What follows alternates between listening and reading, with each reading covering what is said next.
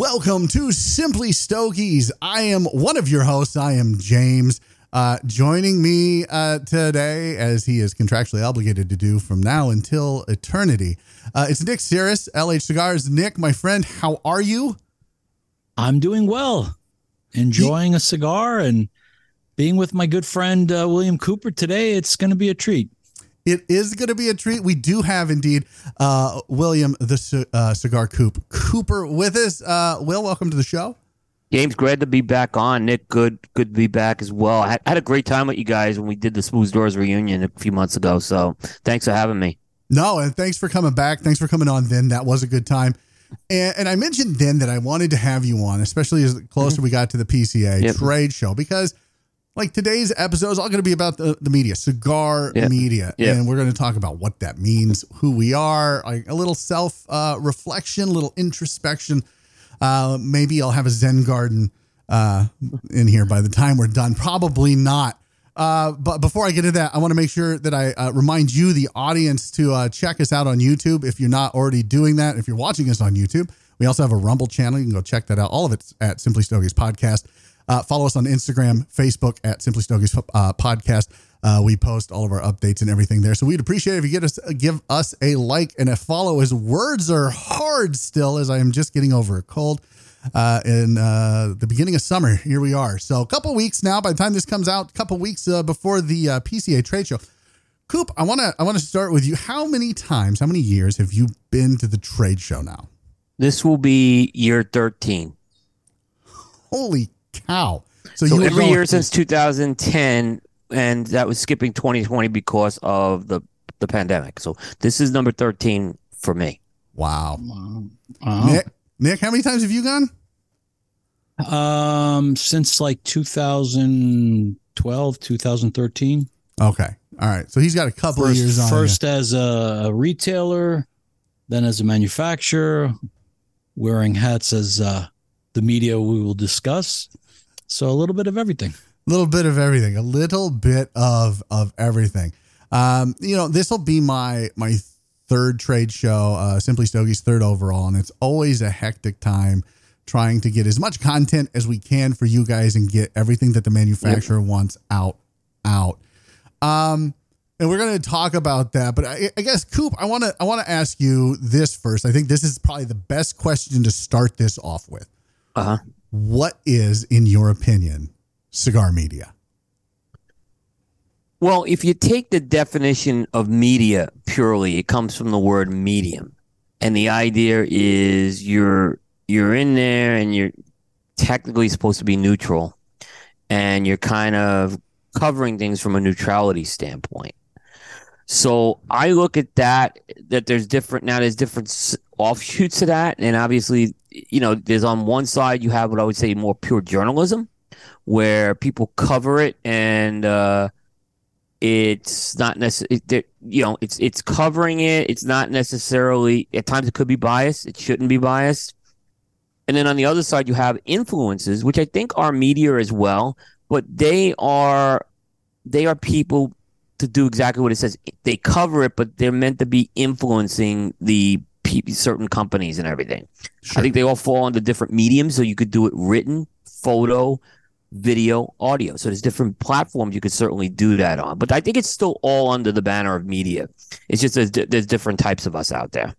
No, I think I would agree with that. I think there's the true journalism, like you said, right? And I think those are few and far between anymore in the cigar industry. I think there's only a couple that really fall into that true journalistic title.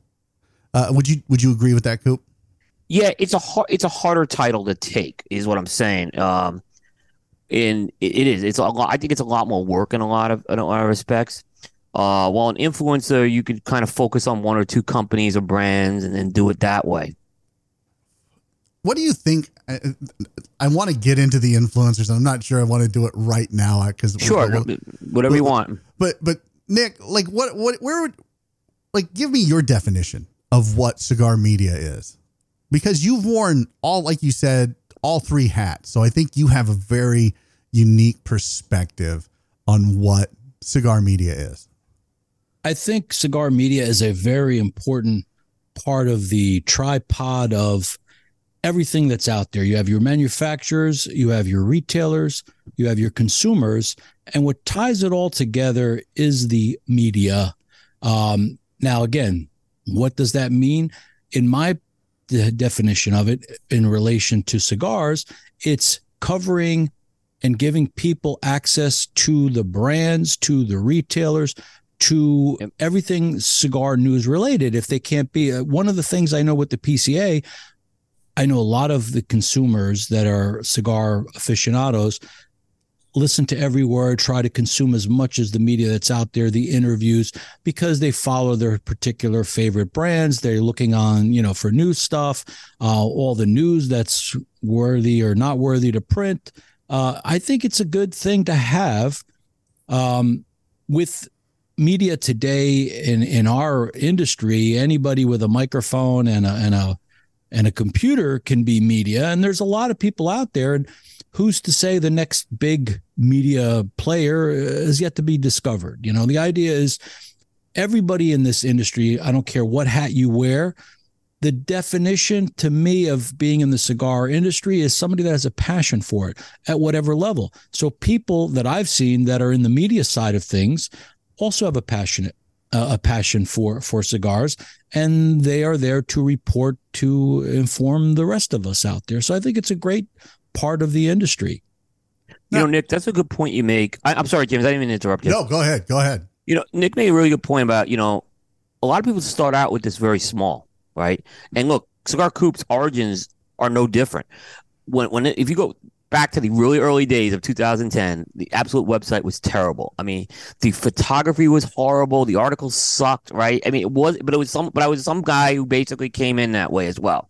Now, over the years, I tried to massively improve that, but there was a starting point with Cigar Coop, and it was no different than what Nick's talking about.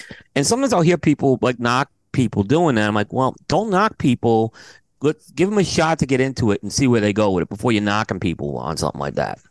Yeah, no, I agree. Go ahead, Nick. I think people that have the longevity, that are here for the long haul, the ones that are bad or just not cut for it will either exit themselves or for whatever reason. And that's true of manufacturers. That's true of everything, every part of the industry. So if passion is important and it's a big part of it, but you have to have the other elements in place as well. And, I met Coop in the back member area of a shop in North Carolina. He was sitting on his laptop, and I'm like, who's this guy over here? So I came up and I just started talking to him. And the one thing, and I've said this on past shows, is I treat everybody, or I try to treat everybody, and I think it's a good thing to be for anybody, is treat everybody with respect. Whether you don't know who they are, they could be nobodies. It doesn't matter. Treat them with respect, because even a nobody someday could be a somebody, or vice versa. Some of these guys that think they're big shots are, could fade away before you know it. Absolutely. So it's important just to follow your particular journey. Everybody's got a journey, I say, in the cigar world, and wherever, and mine has been very fluid. And I think most people, you follow what your strong points are, what you enjoy doing, and I think that's what makes this industry great. Yep, just a diverse group of people. Yeah, no, I would agree. It's like the culture, the cigar culture overall. That's what it's all about. Everybody coming together. Different perspectives, different viewpoints, and being able to sit down and, bond over these rolled up dead leaves. But Coop, you've been doing this for a while, and you've been doing it at a high level for a while. What has changed since you started doing it to where we're at this year? Like what are some of the big changes you've seen in cigar media? Yeah, it's really interesting. And actually, this just came up on another podcast. Not the same question, but my answer, I think, is kind of along the lines of something that was asked. When I started out, we were the online guys. We were called the damn bloggers was the word that was used for us. The damn bloggers. Why are they here? Because it was extremely print media centric back in 2010. Now I kind of look at us, right? Go to 2023. It's a very, we weren't people really didn't. I don't want to say we were unwelcome at that 2010 show, but I don't think they knew what to do with us. Okay, I don't think they knew what to do with us. You go to like 2023, and today it's like we're expected to be at the booth. The time is made with everyone at the booth for us, and it's almost an expectation we're shooting video at every booth. And that's what's kind of interesting. And I'm using the PCA analogy because I think that's how media's changed. It went from the print portion was back in 2010, where online was just in its infancy, to now 2023, where now it's about video consumption in a lot of ways. So a lot of people are using video, Instagram, YouTube to do that. Not that the written piece is gone, but the expectation is very different. People, you might have to tell them you're writing an article now on their stuff. So it's kind of gone very different. So I think media has changed a great deal, and how media is consumed is a great deal in that 13-year period. Yeah, and I think there's a lot of reasons for that. I mean, we could talk about the 24/7 news cycle that started in the 90s and has kind of really changed the way everybody consumes media, the death of newspapers, magazines, all of that stuff. And this is definitely the new medium. This is how people want to consume, other entertainment and their information. But you talked about the PCA and how they have kind of welcomed this, and we've gone from the damn bloggers to this is an expectation. Yeah. It's very different. But my issue is, Coop, and I'm going to be very blunt here, and this is going to be some critiques of the PCA. So if you're from the PCA and you're watching this, like, hey, I'm just being honest, and I love you guys. I love what you do, but we still feel like an afterthought. I feel, my opinion is that they still treat cigar media, quote unquote, as an afterthought. For example, I was having a conversation with somebody on the PCA board, and I said, there's not really anywhere for us to plug in, whether we need to recharge something, where we need to plug in a laptop, whether we need to connect to the Wi-Fi. We have to go outside of the show floor for that. Why is there not a bullpen for everybody? Like, I know how much a bullpen, for example, I think we all know Half Wheel has that bullpen on the show floor that they do every year. And that's not cheap. That is not cheap. No, it's not. For that kind of floor space, because I asked and they told me, and I was like, yeah, no, we're not doing that. Yeah, we looked at it. We said the ROI, we'll work on the floor. We didn't need it, is what we said. But, and he looked at me, he goes, there's not a bullpen. There's really not. He goes, there needs to be. He's like, let me see what I can do. I haven't heard anything. Last year, they kind of tried to help us out by having a splash page with all of the media that was going to be in attendance, so that, the manufacturers and the retailers knew who was going to be there and they could seek them out, or they weren't surprised when we came to the booth, or they could try to make appointments with us or us with them, and they wouldn't be, they kind of knew what was coming. I haven't seen anything like that this year yet. And so in a lot of ways, Coop, I feel like we are an afterthought, and the rise of the influencer, which in my opinion is much different than cigar media. The rise of the influencer kind of makes it even more of I don't want to say a slap in the face, but it is a little insulting. James, if I go back to 2010, though, I'm just telling you, I couldn't get anyone from the IPCPR to even respond to an email, right? If you tried to seek someone out for help on the trade show floor, it was really bad in 2010. Wow. To the point where one media guy was accused of stealing, and they had this guy indicted already, right? They didn't give this guy a fair shot here, and he didn't steal anything. I mean, there were things like that going on, right? Wow. You go to 2022, that splash page was a huge deal for us to have a splash page. Absolutely. That was the first time the PCA acknowledged us that way. Now, they're not perfect, the PCA, and a trade show is not perfect. And yes, there are things that need to be improved, such as what you said. But I also feel if you go back 10, you'll understand. If you go back 10 years ago, you'd understand things are a lot better. And for the most part, if I haven't gotten a response from the PCA, it's because right now they are shorthanded on staff again. Yeah, which is unfortunate. So I would be a little patient with it. Not perfect. They have a lot of work to do. I agree. But believe me, compared to 10 years ago, the guys who've been around for 10 years will tell you it was really bad 10 years ago. James, I would say that we're no longer an afterthought, but we're a thought. We're still not in where we should be, but I think at least they're aware of us. They don't really know where we fit in. They know we are a piece of this.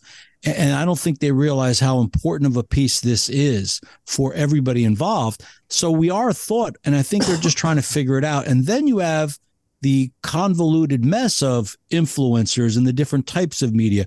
And when you talk about a bullpen, it's a great idea. And what they should do is, like, obviously they charge everyone to be there, whether you're media, manufacturer, retailer, or whatever. For retailers, they give them meal, part of their entrance fees. They give them a bunch of stuff. The manufacturers get what they get. Media, not so much. But I think at some point, once they figure out, okay, we collect X amount of money from the media people, they should put a portion of that and do it like proportionally even, like CA, Cigar Aficionado always had their own booths, and other larger media players, paid money to have their presence be known on the floor. What was his name? Cigar Dave used to have a thing where he used to transmit live from the show. Yep. There was people that paid their way through there, and they could afford to do so with advertisers and what have you. I think we're at a point where we're still very much so in the infancy stage of the media in regards to PCA and cigar industry in general. For sure. Yeah. I would agree with that. I think in some respects, this is still new for them because it is always changing. It is always evolving. Like you said, Coop, damn bloggers. Yep. And now everyone's walking around with a camera or a phone. And I want to kind of address that as well, because we've kind of danced around influencers and whatnot. But I talked to somebody who is a manufacturer. I'm not going to mention any names, but I asked them. I said, if somebody walked up to you on the trade show floor and they just had a phone and they said, "Hey, I want to do an interview," what would you say? I go, "Would you think they're professional, or would you want to do the interview?" He's like, "I would only do the interview if I knew who they were. If I didn't know who they were and it was just some random guy or gal that had a phone, they were shoving it in my face like, 'Hey, let's do an interview. Let's go on Instagram Live.' Absolutely not." Yeah. He's like, but if someone comes up that I don't know and they've got a camera and they've got mics and they may have lights and they've got whatever, I will 100% do an interview with them. No questions asked." He's like, it's all about how you present yourself. Yep. And the professionalism there. And so these influencers that are running around, and again, I am not denigrating influencers. I think that there is a space for them.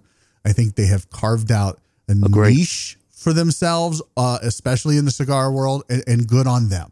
And I hope they make as much money and have as much success as they want in that space. But that space, in my opinion, is not cigar media that needs to be at the trade show, because the trade show, if you're there to influence somebody to, hey, for example, Tatawahe's got these new cigars coming out, and I'm here with Pete Johnson, check them out. Like, there's no information there. It is vapid. It is void of anything other than entertainment, right? And just a smidge of info. Would you disagree, Coop? No, I agree. I agree with you on that. The problem is the manufacturers have created this problem because most of these people are getting into manufacturer badges, not media credentials. So when you get someone into the trade show as a quote unquote influencer, some of these guys will legitimately work a boost for that manufacturer, but other ones that get in and they're just off on their own. And that's where you see a lot of the phone interviews and the iPad interviews. In my opinion, if you don't have a credentialed media badge, that's where they should be drawn. You shouldn't be doing interviews with these folks. It's not fair. The phone thing, I think the person you talk to is right on the money. Because we didn't use cameras only until a few years ago because we were so focused on the written piece. So I think it does come down to an individual basis on that, as far as that goes. To add, as a manufacturer, you have to be careful who you talk to. Again, you get a guy that has a phone, and now a guy with an iPhone, the type of quality an iPhone can produce is broadcast quality. Yeah. So for the most part, and you get a guy that's, let's say, a quote influencer or somebody that is going around, and you don't know who he is, but he's got a few 100,000, followers. And then you get a guy with a full gear rig. I've seen people like 3-4 man teams, come with, TV cameras and mics, and those things go nowhere. I've seen that, and it's like, who are these guys? And they look all professional. They're Simply Stogies, Nick. They're Simply Stogies. That's who they are. A lot of these guys, I can tell you, a lot of these guys are there just to score cigars, and that's their little thing to get in there. I've seen that happen. I'm not even kidding you. You got the consumers that wear the retailers' badges that shouldn't be there, and they're giving you a line, and they want to play trick or treat and then pick up cigars from people. And there's a lot of guys that pretend they're media, and they do the same thing. Yeah. The difference is, where Coop was saying, is the PCA should pretty much certify, sanction, approve, at least know of you, and you should have some kind of sticker or something that says, hey, these guys have been recognized by the PCA as real media. At least that gives the manufacturer, okay, so maybe I'm not completely wasting my time, because time is valuable when you're on the floor. You pay a lot for these booths. Yep. And if you spend time talking to everybody with a camera and a microphone, you're not going to have time for the retailers. Yeah. So you got to really figure out who's who. And the PCA should do a better job in helping the manufacturer understand that. If the manufacturer doesn't understand that, as important as it is to get to the retailers, the consumer buzz that's created is done by the news, media, and so forth. So that is an important part of this equation, and they should recognize it on all levels. Yep, I agree. I agree as well. And that's not to say that folks like Evil Empire Cigar Society or 505 Cigar Review, who do legitimate reviews, but they have an Instagram show, shouldn't be let into the trade show floor if they have a media badge. But I think a media badge should be like, that's the gatekeeper, right? That is what you have to have in order to get in to be able to do those shows. I've got no problem with them doing that. But when they come in, when you have these influencers come in, I think it's kind of a mockery. But I think part of the problem is, and I know you and I have talked about this before, Will, and I know that I've talked to a bunch of people about this because this was before my time.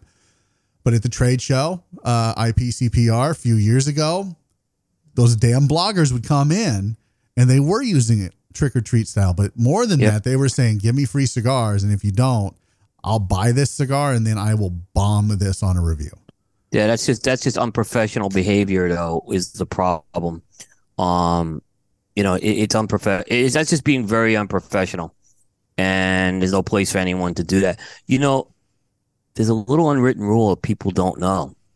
So when the damn bloggers came in 2010, and everyone got upset because there were a few bad apples that were still paying the price for this day. It was like 3 people who were doing this. Okay.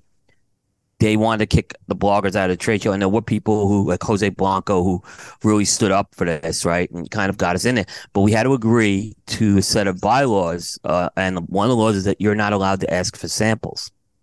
Now, I think everyone abided by it at first. But I started getting vocal about this about 5 or 6 years ago. I'm like, why can't I ask for a sample? I'm a professional here. I'm paying my dues. I'm a professional, and part of what I need to do is see, touch, and smell a product, right? So it's not something that's been enforced in recent years. This new regime of the PCA hasn't enforced it, but for a long time, we were operating under that guise. I can tell you that right now, which I thought was just ridiculous, that we had to do that. But, that was at the point we agreed to it to stay at the show. So because, again, there was this 3 people screwed this up for us for a lifetime. Right. And I always tell everybody when we go in the last couple of years that we've gone, I've said, hey, do not ask for samples. If they want to give you one, they'll give you one. We've never had an issue. Almost everybody is like, hey, try this cigar, try this. You're not smoking, smoke this. Like, they're always very nice about that. But like you said, we're still paying for that to this day. Media is paying for that. How do we get the PCA as a group? Because I think there are some big names, yourself included, that have a lot of clout, a lot of stroke, as they say in the biz, that where you could say, hey, why are we still paying for this? Why are things not changing for the better for us? Like, we understand you're short-staffed. We understand you're coming out of the pandemic. But we can't keep paying for the sins of somebody that's not even around anymore that did this 10 years ago. Yeah, it's interesting because I think we're at the point with the Scott Pierce regime, and I think Scott has been the greatest leader the PCA's ever had. He has been fabulous, right? some of this stuff he's probably not as familiar with, so it hasn't been enforced. But my fear is, James, that one day someone will pull that bylaw out again, right? And it's going to go against us. So I think it's a smart move right away what you're doing with that. In terms of how to do it, this is where it gets tricky, right? Because I can't, like, it's been offered in the past, but I can't be the one to decide about my peers getting into a trade show, because that's not fair. So I could put something in, and if I put something in place and then it comes out that I'm working with the PCA on this, right, then it may look like someone who don't like me is saying he's keeping me out of the trade show for whatever reason. So I've had to be really careful on that. Like I won't participate in any committees or anything on that. But, I think it's just, we just have to keep working with this regime here. And I think at some point the bylaws will get rewritten on this. I think it will happen at some point. But if you are unwilling and others in the media who have sway are unwilling to, kind of facilitate conversations with the PCA on how things should change. Like, for example, like just a simple thing like having a bullpen, a place for media to go charge up, maybe sit down and hammer out an article, edit video, whatever it is on the trade show floor. So we're not having to go to our hotel room, or we're not having to go to the business center down the hall. Or something like, something simple as that. If you guys are unwilling to do, who's going to do it? Because I feel like a lot of us, and yourself included, who've looked at the price of, space on the floor and went, no, we're not doing that. There's no return on investment. I feel like we're just going to continue to lack. And look, I mean, the PCA has hired somebody who is in the media space to do some things for them, but it's not anything like, there's no media liaison. There's now a manufacturer liaison. There's no media liaison. The media liaison just left, actually, too. And this person, we're talking about Antoine. He's a great guy. I just kind of wonder what he's doing, because some of that overlaps with a lot of what I'm doing right now. But he's a great guy to have on there. Don't get me in one of the super nicest guys I ever met, and very helpful guy. But you're right, James. So there are things that we can do, okay? And I think I'll give you an example of, it's involving communication, getting to know the players on the committee. So the Scott Pierces, the Josh Robarskis, the Lisas, and all those. And, there is a press conference every year, usually on the third day. And all media who's credentialed, if you're a credentialed media person, you're invited to that. And I encourage everyone to attend that, because you get some really good FaceTime with the PCA dedicated in a space for you. And you can kind of get to know a lot of these folks. Now, for example, one thing that I think that the media did have a big influence on was the early access. That we were screaming for early access on day one for years.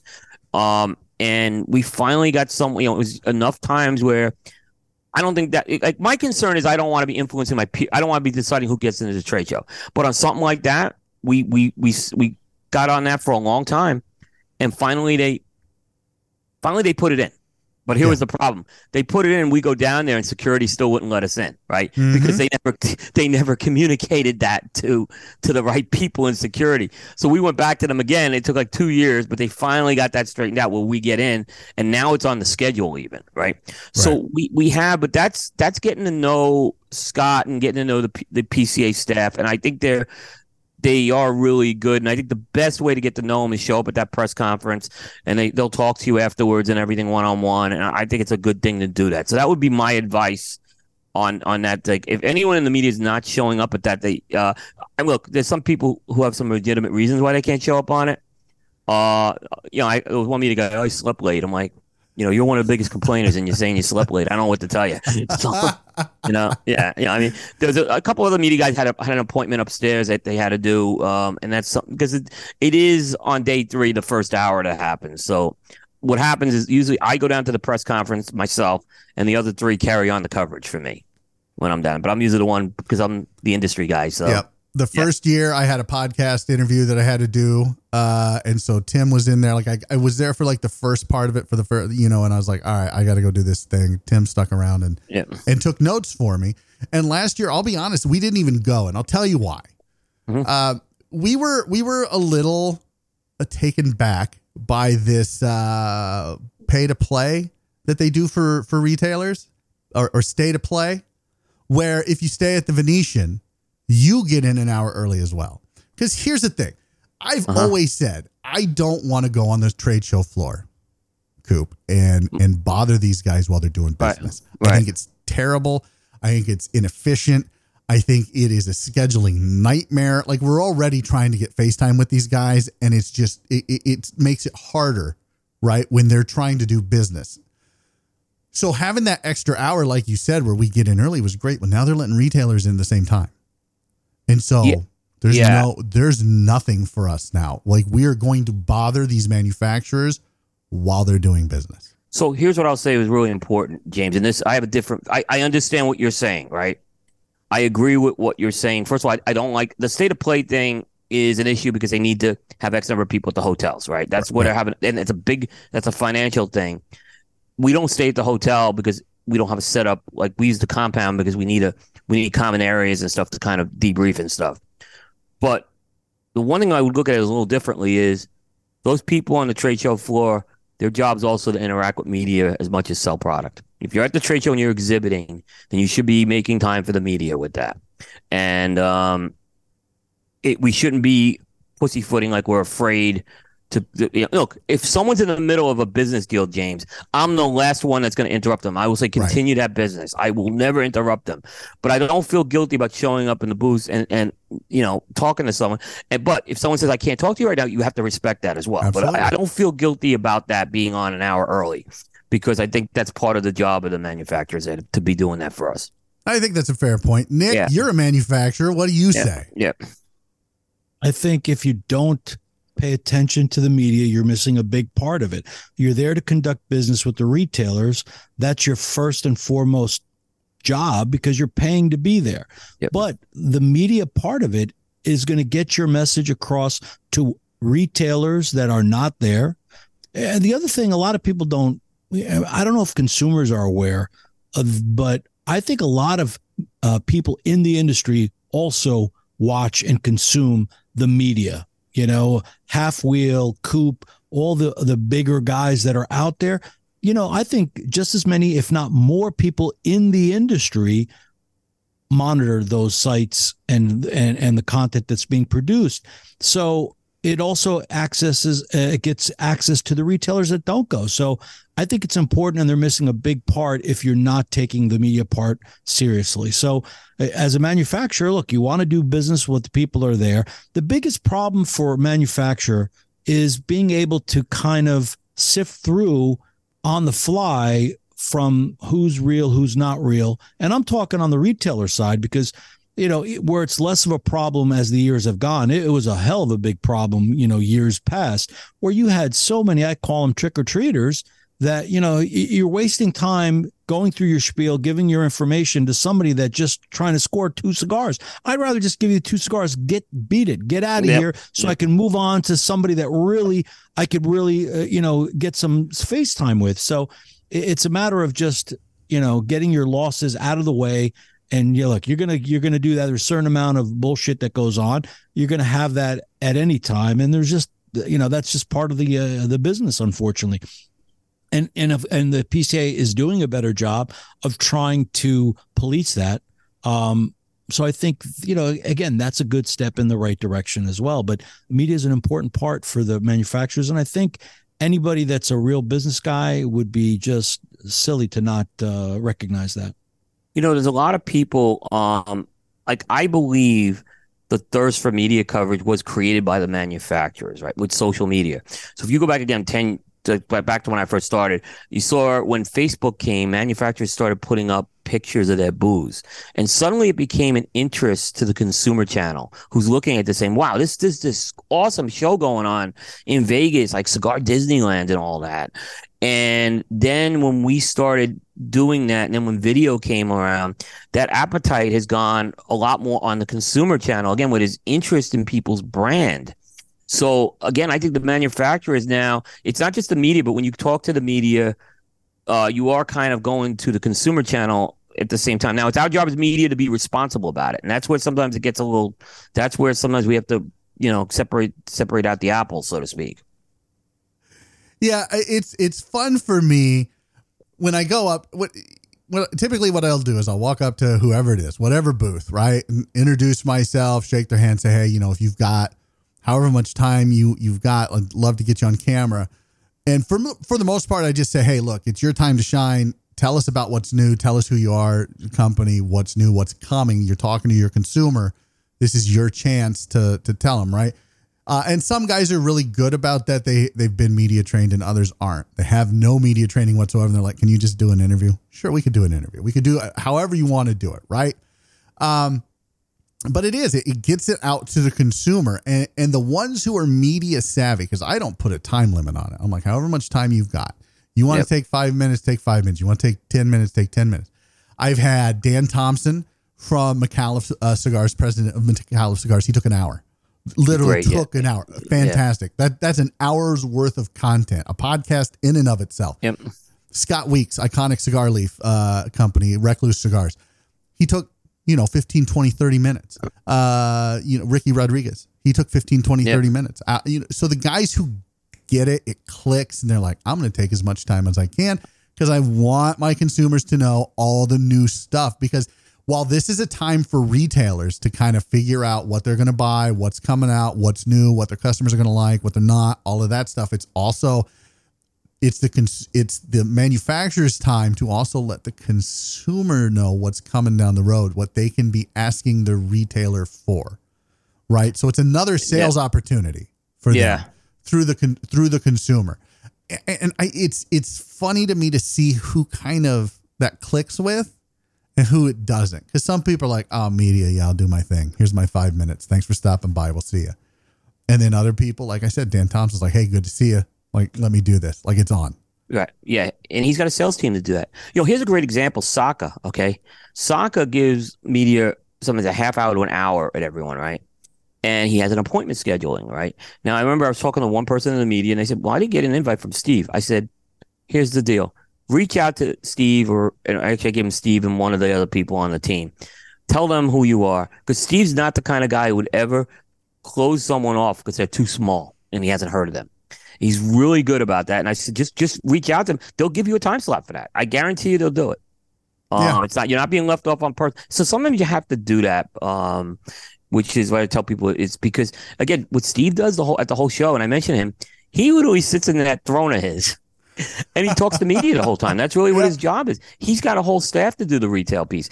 His job now is to do primarily media interaction.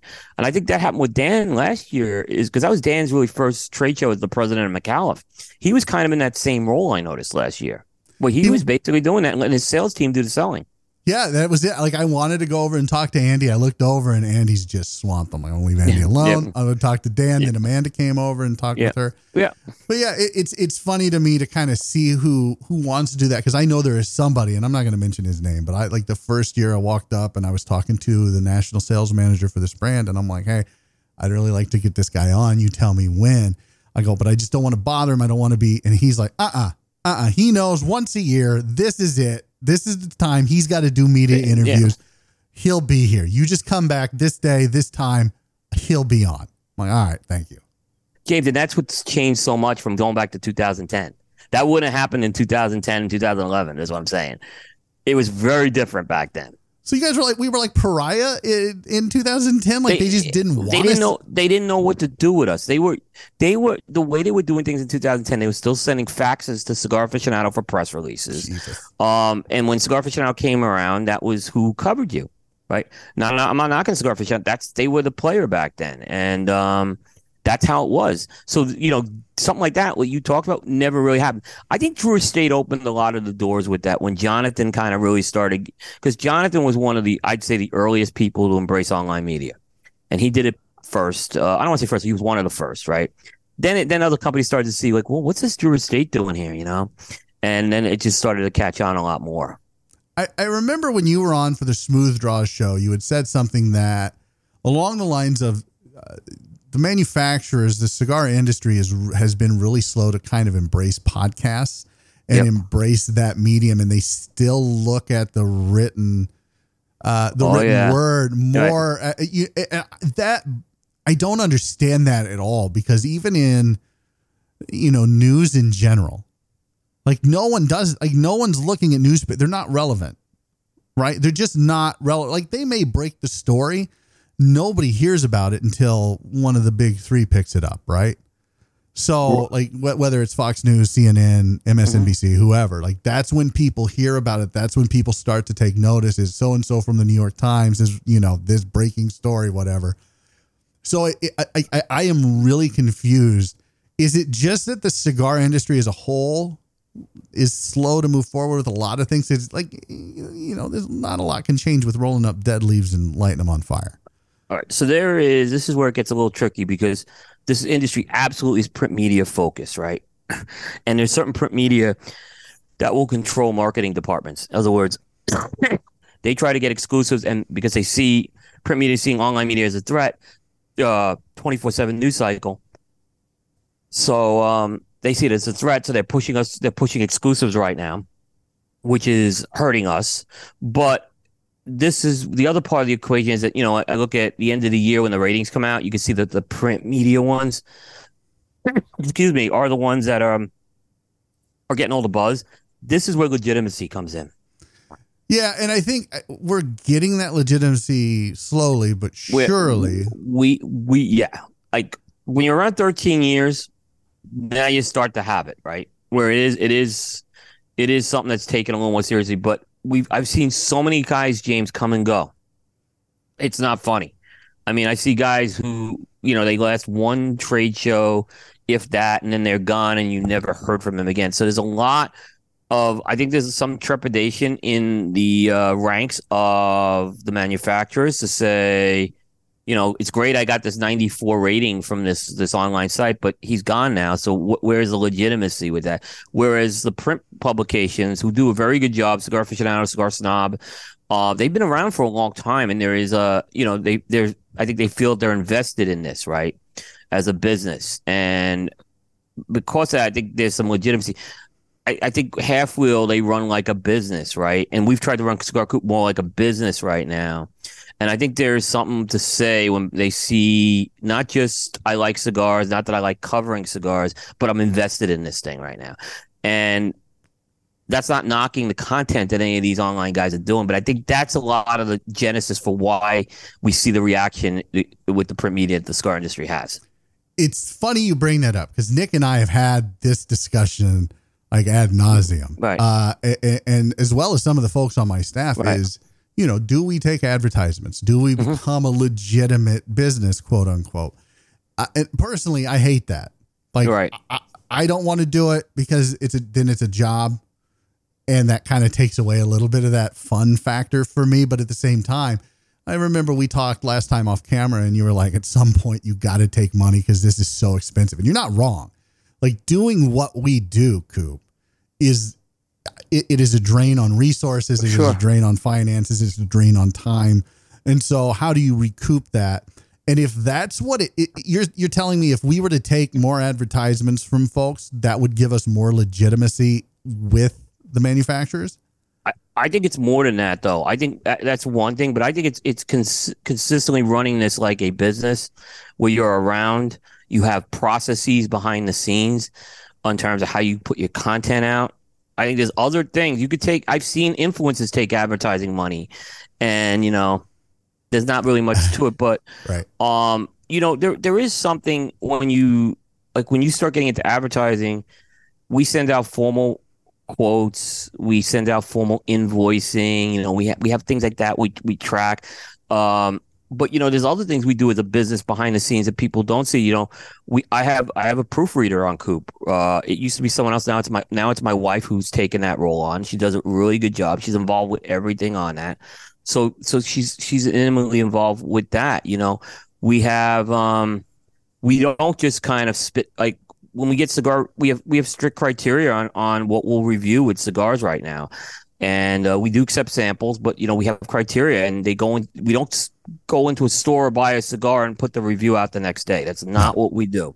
So they, when we talk to people about part of when you go to trade shows, you get face-to-face people, and you kind of explain to people what you're doing. It makes it a lot more legitimate right now. It's putting consistent content out. Okay. Yeah. Okay. So this is the other thing, and this is why I have the everyday thing.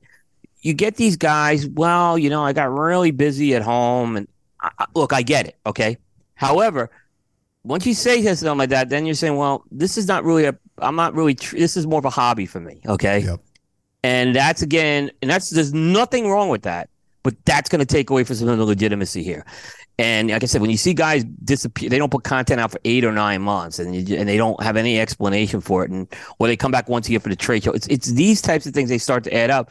Where some of these again, I go back to Aficionado and Cigar Snob. They've been around forever. They haven't taken these long breaks. So that I realized that early on with Coop that was the model I had to do. I couldn't fall into the trap of these others, and that's kind of why I did that. But it's just, I would say it's more than advertising. James, that's one part of it. And you could certainly, well, look, there's another angle. You could be Consumer Reports if you wanted to, James, right?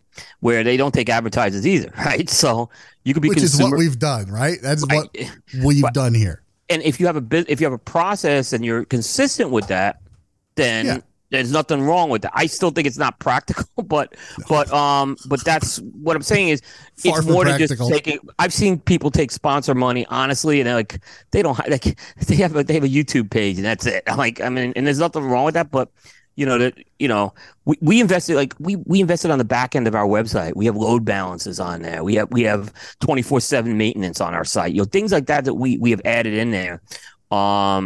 So, we could kind of, and that's why FaceTime's so important for any media person to be at the trade show. Some media people don't cover the trade show, but they use that for FaceTime as well. And there's nothing wrong with that either.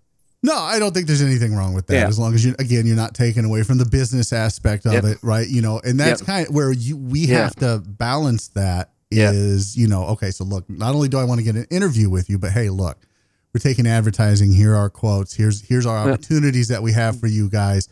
Love for you to take a look at it. If you have any questions, reach out to me. I mean, you're taking another 5-10 minutes because if they look at it and they have questions. I usually won't do it at the trade show, by the way. You're technically not supposed to do it at the trade show, but I usually won't because, again, that's something I look at could detract some of the business going on. But what I will say is I'll tee up a conversation afterwards with that. Or I'll tee up a conversation over at the lounge, the Circle Bar, or whatever at night with that. And I have every year somehow teed something up out of PCA as a sponsor. So, or, hey, how can we work better together? And that's as important. That's as important as there are some companies I don't have advertising agreements with that I consider very strategic partners to do those types of things with that. So and that's as important to me as a sponsor deal because we're so dependent on information flow from these companies that we have to have those relationships. So that's equally important to us as well. Well, and Nick, do you have anything before I go on? Do you have anything to say about the taking advertisers? Because like I said, you and I have talked about it ad nauseum. Well, when I came on board, I was like, wait, what?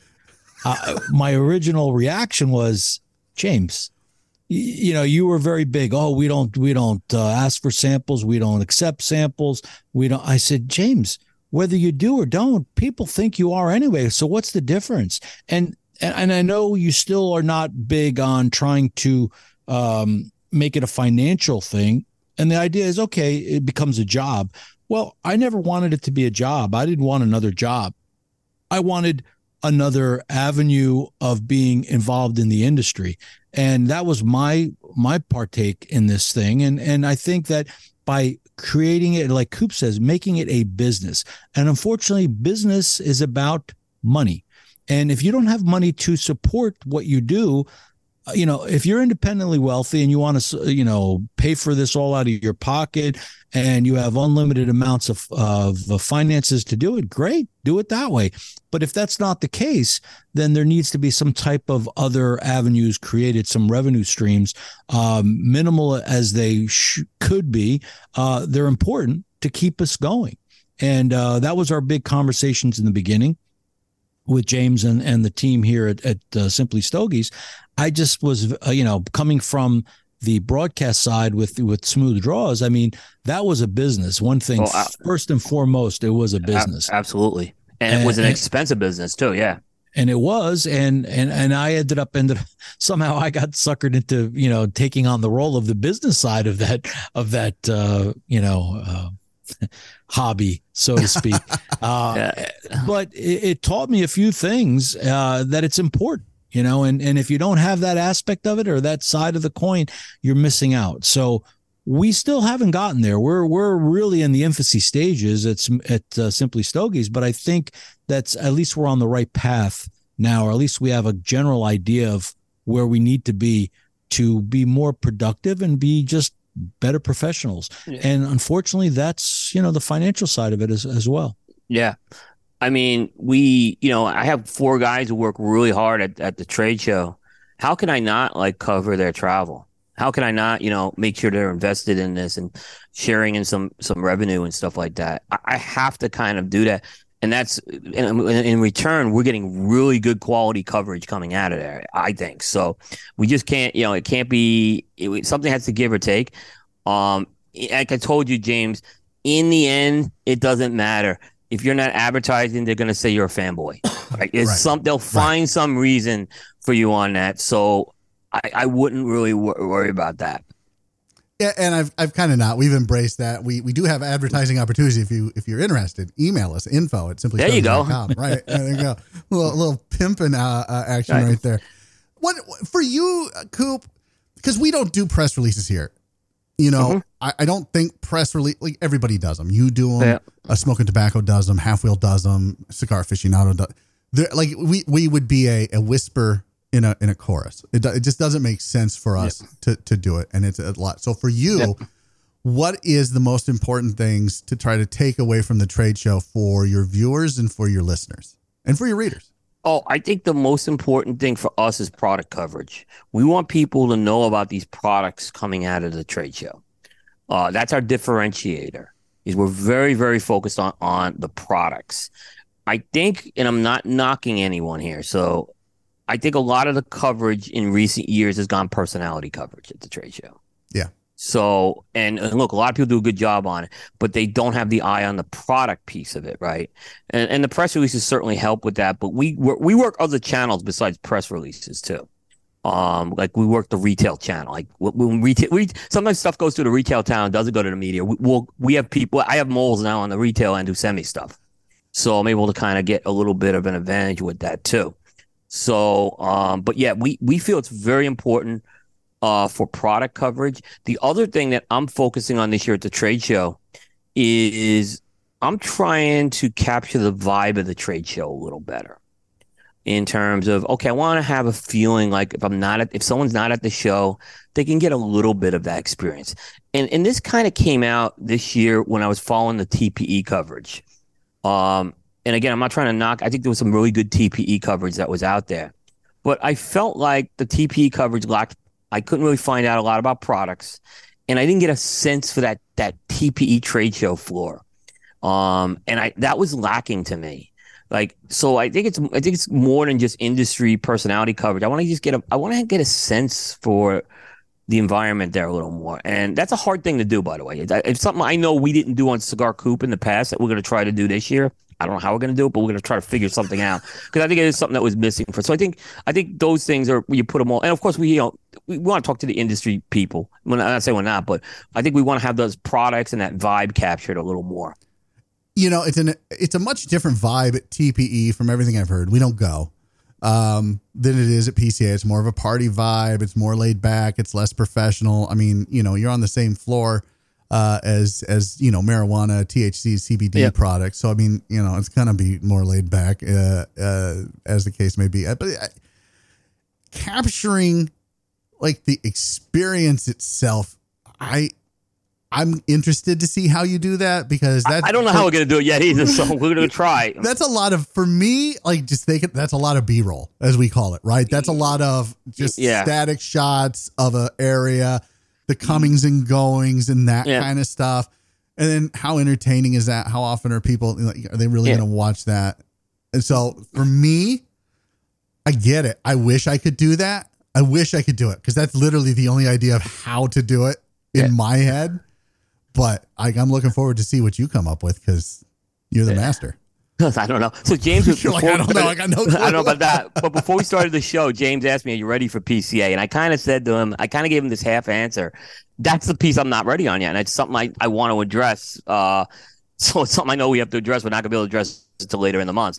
How we're going to go about doing that, and I think we're not going to try to build Rome in a day with that either. I think it's going to be we'll slowly put some ideas out there, see if we can implement those ideas this year, and then next year if they work, we'll expand on them. I think that's going to be the approach we take. I think that's a good approach. It's kind of see what works, but it is very tough. It is a very tough. It's easy for me to criticize this, right? But at the same time, I got to come up with a solution now, right? So I'm going to try, is what I'm saying. Yeah, I don't know how good we'll do. Yeah, I look at what you do, and I look at what Half Wheel does, and you guys are really the only two that I ever look at and go, okay, what are they doing at the trade show? How are they covering it? Because you guys are, in my opinion, and not just blowing smoke, but you're the best at what you do. You get the coverage that you want, and you cater it to your audience, but I look at things like, and this isn't a slam on Half Wheel, it's just not my cup of tea, when they do the what's in your bag. As a consumer, like, I don't care what's in their bag. Like, they talk about, they've got this equipment and this and that and whatever. For me, I don't care, but obviously their readers do. Their readers do. Their readers, yeah. And I'm just like that. I could never pull something like that off. James, when we do some live shows, okay, and when we do our live shows, the constant questions we get are, what cigar did you like best at the trade show? When is this cigar going to be available? I mean, things like that, we get a lot of that, right? And that comes up on a live show. You see a lot of those comments come through on that. We've tried also with our written coverage. We moved away from wrapper, binder, filler this year. We were in that boat. I think there's some other people who doing written are in that boat, but we've tried to move away from that piece as well. And we focused the last few years, we've been focusing on themes that we try to come up with a single. That's my job, actually, to come up, like, as the video interview is going on, as we're taking pictures and notes, my job is to come up with what's the theme going on at that booth this year. A good example last year was like, EP Carrillo had a lot of product. It was more product than they had in the past. And the theme was that and their collaborations with the Oliva factory. And we tried to focus on that. So when we did the written piece, that kind of comes out a little more. And it's not just a rehash of what Bear interviewed in the video. Right. So we put a lot of thought into that. Yeah. Wow. Yeah. I couldn't, like, Nick, you got any ideas? Like, you got a theme for this year for the trade show?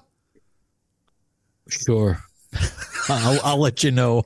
I already have one. I can tell you what it is. What is it? If you don't mind. Who's there? Right. That's a good theme. So you have the return of two very big companies. You have a return of some medium-sized companies such as Hoya and AJ Fernandez. Right. You have the BCA Pavilion, which is a story.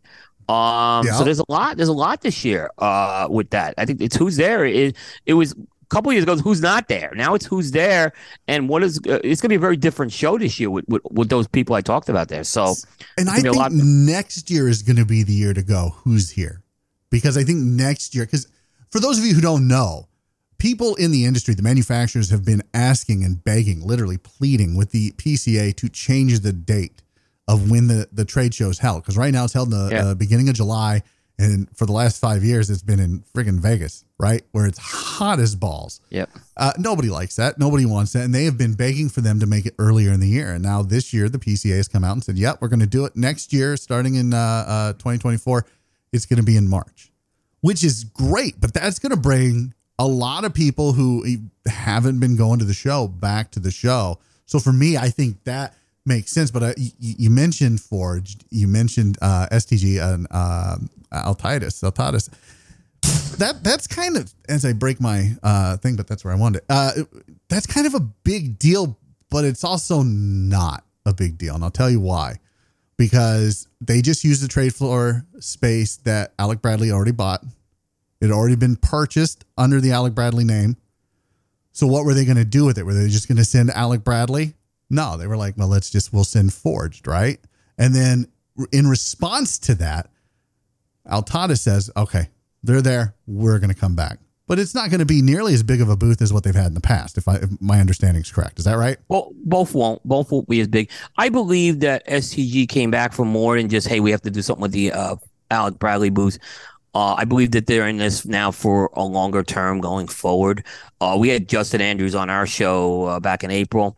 So I kind of tend to believe that this is not just like, hey, we're just coming there. And so it's not a one-off. They're like, I don't believe it's a one-off. And look, call me old fashioned, call me a romance guy. I'm thrilled to see brands such as Monte Cristo, Romeo Julieta, La Gloria Cubana, Partagas is under Fords. I'm thrilled to see these brands under the trade show floor again. And, if we can get Liga Privada back, if we can get some of the Davidoff stuff back, it is good to have those brands there. And look, it's just as good to have some of these small family-owned businesses in a boutique area. That's another good story to be talking about. So as these big companies are coming back, now you have these smaller companies that are basically, also having, and I think the small companies really have to make the most of this opportunity right now. And that's what my little fear is with that, is they just can't show up. They have to give you a reason to come there. But you know what? Give them credit. There's an area now, and it was about a conduit to come in there and do business at a trade show. So I think it's a big story that we have these bigger and smaller companies kind of coming in this year.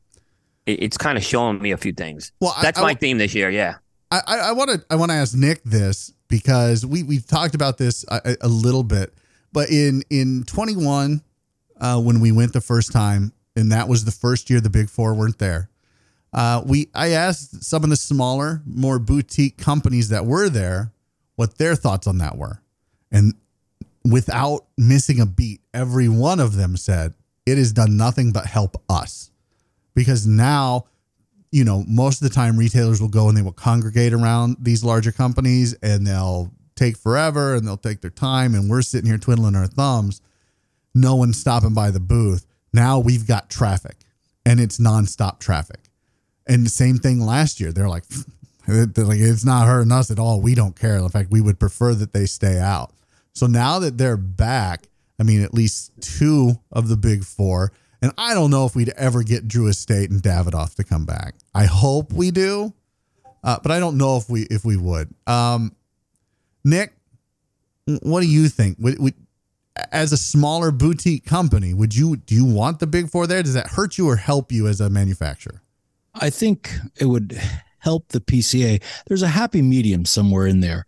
I think you're absolutely right. A lot of the smaller brands and the people that I've talked to have told me that it was great for them because they did get more focus.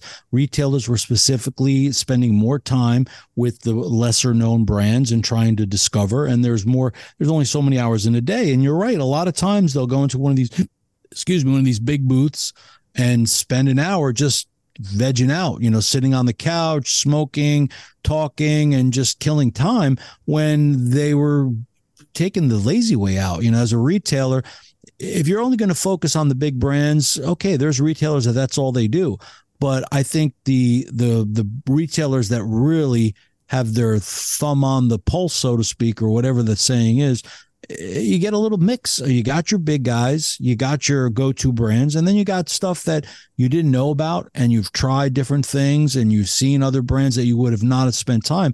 So it's up to the retailer, and the retailers that are going to really go forward in the future are the ones that are going to do it correctly and not just sit there and just chill out. And for a lot of these guys, a lot of the retailers, it's a party. That's why when they haven't had the show in Vegas, the PCA shows or the IPCPR or whatever they were, whatever incarnation, they weren't as successful because people weren't coming. People, oh, listen, it gives me an opportunity to go to Vegas, do a little gambling, sit at the Circle Bar, talk. And look, yeah, I'm the first to say one of the main reasons that I'm going this year is to see friends that I only normally see once a year. It's a great family of not just consumers, but retailers, of manufacturers. And it'll be great seeing a lot of friends that I've missed out on catching up with, a lot of FaceTime with a lot of these guys.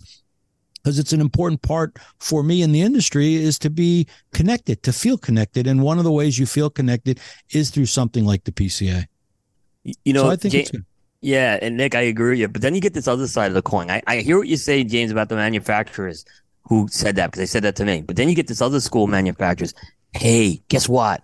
I got this booth right next to Rocky Patel's booth. This is going to be great because I'm going to get all the traffic from Rocky Patel's booth coming over to my booth, right? So you get that side of the coin of it as well. So, yeah, no, absolutely. Well, you're right. Yeah. And that's an important part of it because absolutely. If you're put in the sea of small booths in the back, sometimes people don't even venture out to that area, And if you're a new guy coming in, that's pretty much all you're going to get. So if somebody doesn't come out, then you're wasting your money. So people are always looking or jockeying to try to get proper placement or the right booth next to where it would be a high traffic area. That's another part of the equation. So that's why I say there's a happy median in there, because you want to have the traffic that these bigger, well-known brands are bringing people to, and then you're feeding off. You're like, some of the people that'll, all right, well, this guy's across the aisle. Let me go stop in and say hello. But maybe they're not going to walk to the other side of, no man's land in the back and go there. So,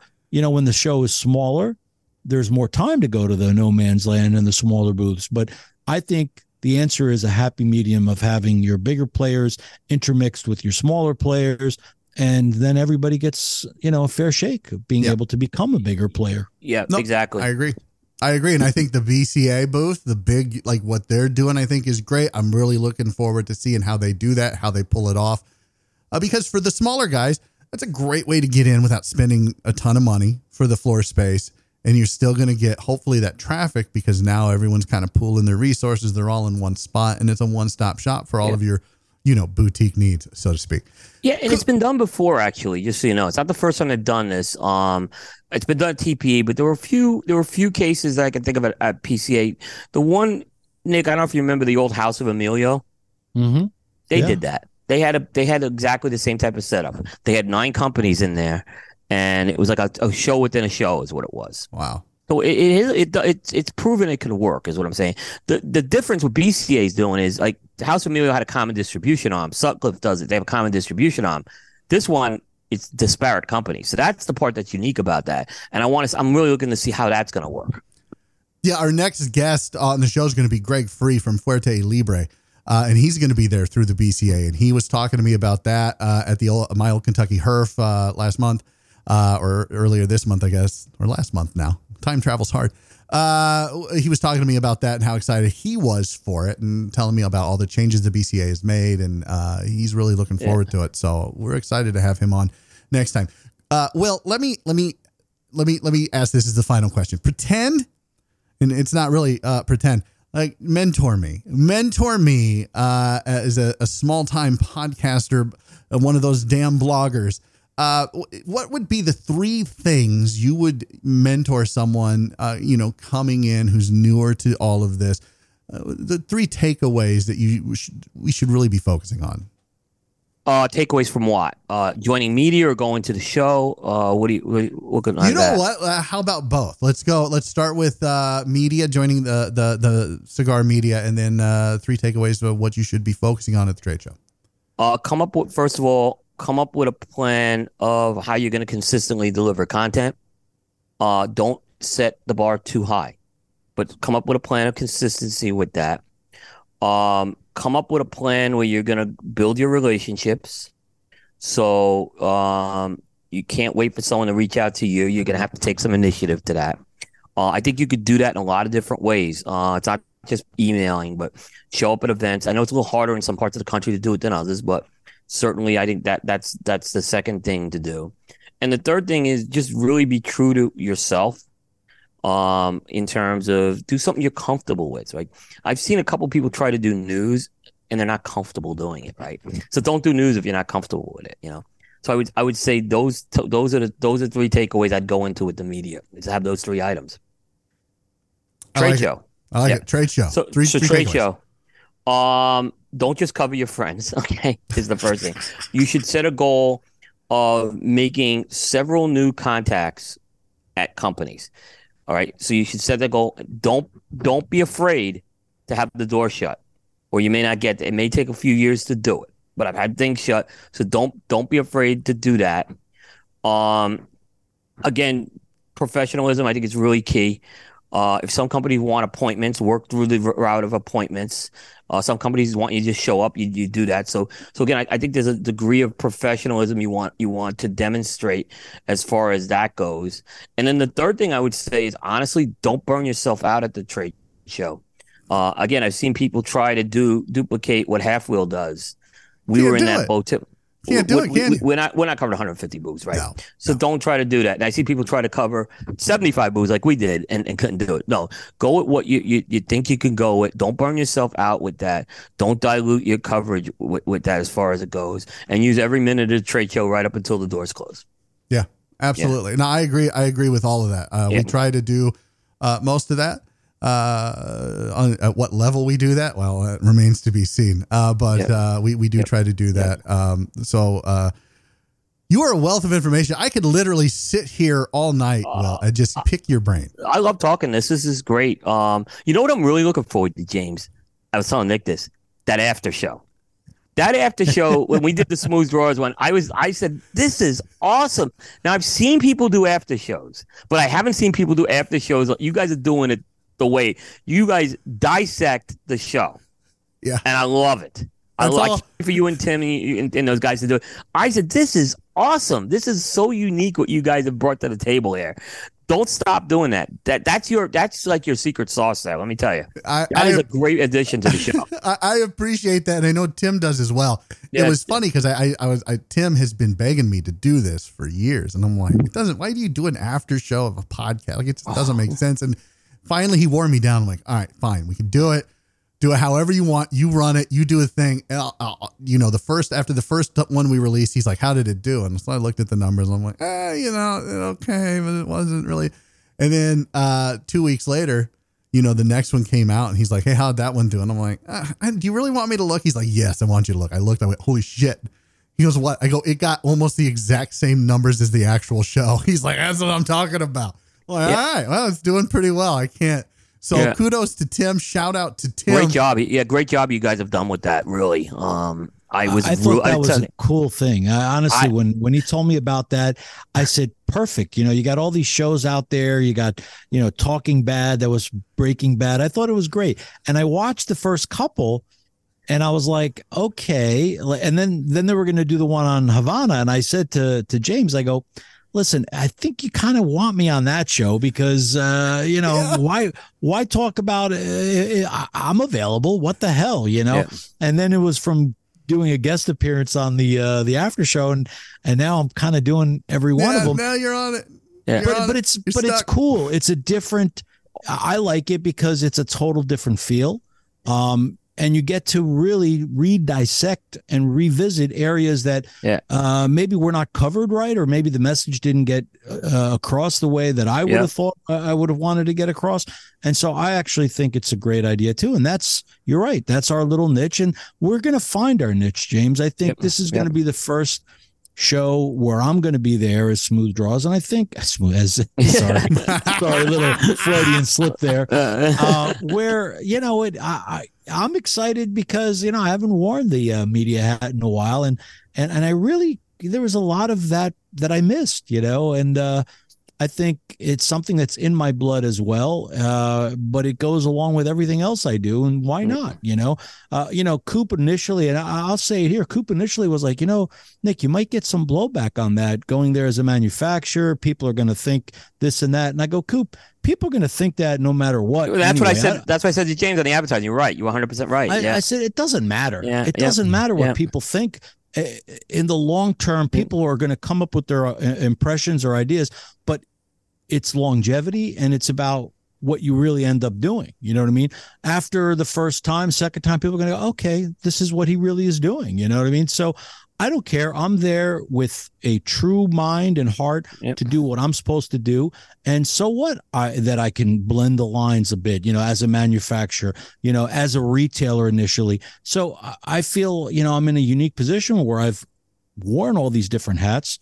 And this is an important part for me in this business, is the coverage of the cigar world. So I'm excited and happy and proud to be a part of all three of them. Yeah. Well, we're very honored and happy to have you, Nick. You are a wealth of information, just like Will here. Both of you guys are mainstays in the industry. You've been doing things in the industry at a high level, both media wise and manufacturer wise. So we're very blessed to consider both of you friends personally and of the show. And I can't wait to see you both in Vegas next month. Will, tell the people where they can find you. I know you've got shows, you've got the jukebox, you got a ton of stuff. What do you got going on? Yeah, so everything can be accessed through the Cigar Coop website. It's cigar-coop.com. We have a Facebook page, the Cigar Coop Facebook page. We have a Twitter account, cigar_coop, and an Instagram account, cigar_coop. But everything's really on the website that's driven. So you can certainly get that type of stuff as well. Our podcasts are available on all podcast catchers. So, and we're on, we have both video and audio copies out there, that you can get. So you can subscribe however you want as far as that goes. We're on Rumble and Odyssey as well. So, I've been telling people, I would advise people consume the Rumble content. Let's get Rumble numbers up in case YouTube really shuts the door on us. Yep. And it's a good platform to, I'm just saying it's a good platform to absorb that content. It's because it actually is very friendly. We can embed it and stuff like that. So it's good technology to do that. So yeah, but you can catch us there as well, and that's pretty much it. Yeah. Any plans to do Instagram lives or YouTube lives while you're there at the show? We are gonna try. We've tried to do some stuff at the compound at night. Every year it's tough because of our schedule is just crazy, and we end up recording these at 11. Yep. We have looked at potentially a couple of things, and that's maybe something we look at from the show floor this year to do. So that's one of the ideas we're playing. So I think there'll be some of that agile type of content out there. That's the part. The other part is we want to get stuff during the trade show days out there. But to do live interviews, it's too difficult. We found, it's too difficult, and we can't. We tie it in with the other content. But some agile type of content on Instagram Live certainly a way to go with that. We're going to really be pushing up the Instagram focus this year at the trade show. We did it last year. We improved it. We're going to do it more this year. We're trying to grow our YouTube page for right now, and hopefully that will eventually translate into Rumble. Wink, wink, hint, hint, guys. So we're going to do YouTube lives. We're going to tease it on Instagram and then do YouTube lives. So consider this an open invite, Coop, for you and your team. If you guys have a free night when the trade show's done and you find hey, come back because we're staying at the Venetian, come up to the room. We got the big patio. We'll do a YouTube live with you guys. I think that'll be a lot of fun. And vice versa. We have the compound. If you guys want to come out to the compound and hang out one night, get away from the thing, you have that option as well. You guys are welcome there. We'd love to have you. But yeah, we do both. We tend to the compound stuff tends to be very late at night because we're still doing stuff after the trade show closes. So. Yeah, there's a lot of editing and trying to get teasers out, and we've got a big plan this year. It's going to be nuts. Well, this year, one thing we've really actually this, not to diverge, but backups have been a little bit of an issue. Not so much of doing backups, but getting them done timely. And some of that video is big, and we have to run that. We have to get back, set the backups going, and so we have to run back to the compound sometimes to do that, and then we run back out for dinner. So it's a little complicated. That's the downside of the compound, is what I'll say. Yeah. Yeah. Tim has just invested a lot of his personal funds into a setup to where we've got a VPN access directly into his hard drives at his house and just upload everything. Yeah. Yeah. You got to do it. Yeah. Yeah. It's not easy. So I'm going to tell you something else. We had an SD card that got left at the house one year that had about 1 day's worth of content on it, right? And lucky the maid who came in found it and sent it to us. We would have lost the whole day. So, and the problem why we didn't do a backup that year is the internet was so bad where we were. So we've learned now we have to check these types of things, double and triple check. We have now hard drives. We do cloud backups and we do hard drive backups now this year. So we immediately put it on the laptops. When we get done for the day, we've got them all labeled right on the laptop. So if we lose the card, it's whatever. Yep, exactly. Yep. So we learned that was we learned some things. We're not perfect either, but lucky we got through all that. Yeah. Yeah, I'm looking forward to seeing what snafus we run into this year because there's always there's always one. Yeah. So I'm looking forward to that. Looking forward to seeing you there. Absolutely, man. Next month, I appreciate it, Will. Thank you so much for your time. Like I said, wealth of information, one of the most professional and one of the best guys in the industry, cigar media or otherwise. This guy is just awesome. Go give his stuff a listen. If you haven't, go read his stuff. Cigarcoop.com. The guy's just awesome, Will. Thank you very much. Thank you, guys. Really appreciate it. Nick, next week, Or not next week. I guess next week we're going to have to deal with Tim's big head after you and Will have said that Tim's idea for the after show was fantastic. I love that idea. My God. He's great at it too. I got to say this, James. He watches the whole show and he goes back and dissects it, which it's not like, I just tuned in for 5 minutes of it. This guy, you can tell, watched every minute of the show and does it. Yeah. Yeah, he does. He sits like immediately, like I'm going to have to upload and then the gets audio abused to this. by James and I. abused him. It's great content. It is gold, guys. Don't stop doing that. It is gold. Yeah, if listeners, if you haven't checked it out, check it out. And what's good about that, I'll say one last thing about that, is if someone catches maybe the after show and miss the regular show, it gets them to go back and watch it, which is what I did with a couple of episodes too. So great job. I can't say enough about it.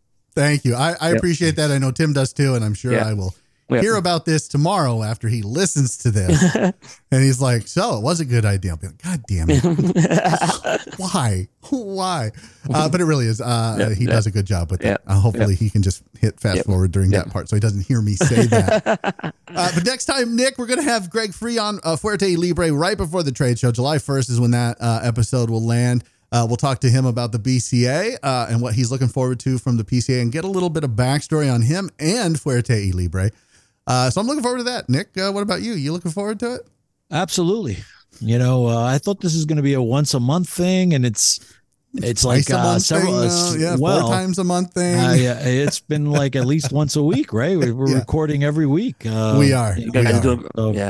Yeah, it's a lot. It gets a lot, doesn't it, Will? It gets to be a lot. It does. But you guys have a great product. I'm not just saying that because I know Nick and now I met you. It's great stuff, and I enjoy being on. Anytime you guys, we'll have to return the favor at some point too, and so we'll do that. But I look forward. The trade show is always chaotic, but let's make sure we get some time to all hang this year. Absolutely. Absolutely. We will make time for that. I'm looking forward to it. I'm going to hold you to it and be like, no, sit down. We got to smoke a cigar and talk. Exactly. Exactly. Because Nick will tell you get a little wrapped around the axle at the trade show sometimes. So well, I remember it's just funny you say that because last year I called Nick and I'm like, hey, can you call Coop? Tell him I want to just talk to him real quick. He's like, yeah. So he texted me back. He's like, hey, he said, find him. He's on the show floor. I'm like, okay. So I was talking with somebody and I saw you. You walked behind me and I'm like, all right. I finished up who I was talking to real quick. I turned around and you were gone. I'm like, where the fuck did you go? And I know Nick said that to me and I felt bad. And it's just that you get wrapped around with the trade show. Yeah. And that was, I think I told you we had an issue. Like our snafu last year was we forgot the batteries for the camera. And we had to go back and get the batteries. So there's always something that happens on that trade show floor every year. It doesn't matter how much you plan, no matter how you've got things packed, there's always something. Yeah, that's usually why we've been staying at the Venetian, because I don't want to have to drive somewhere to get it, because that's just too much time. Yeah, now there's drawbacks. Yep. Yeah, there's definitely drawbacks. Yep. All right, guys. Thank you so much for watching again. Give us a follow on YouTube or preferably on Rumble, but we're trying to grow both of those channels. Like, rate, subscribe. We're on all the podcatchers, so wherever you're listening to us on, give us a rating, even if you think I suck, which a lot of people do. Just hit that 1-star rating and tell me why I suck. I already probably know, but it's fine. Nick, thanks a lot. Will, thank you very much, guys. Thank you. Until next time, guys, stay smoky.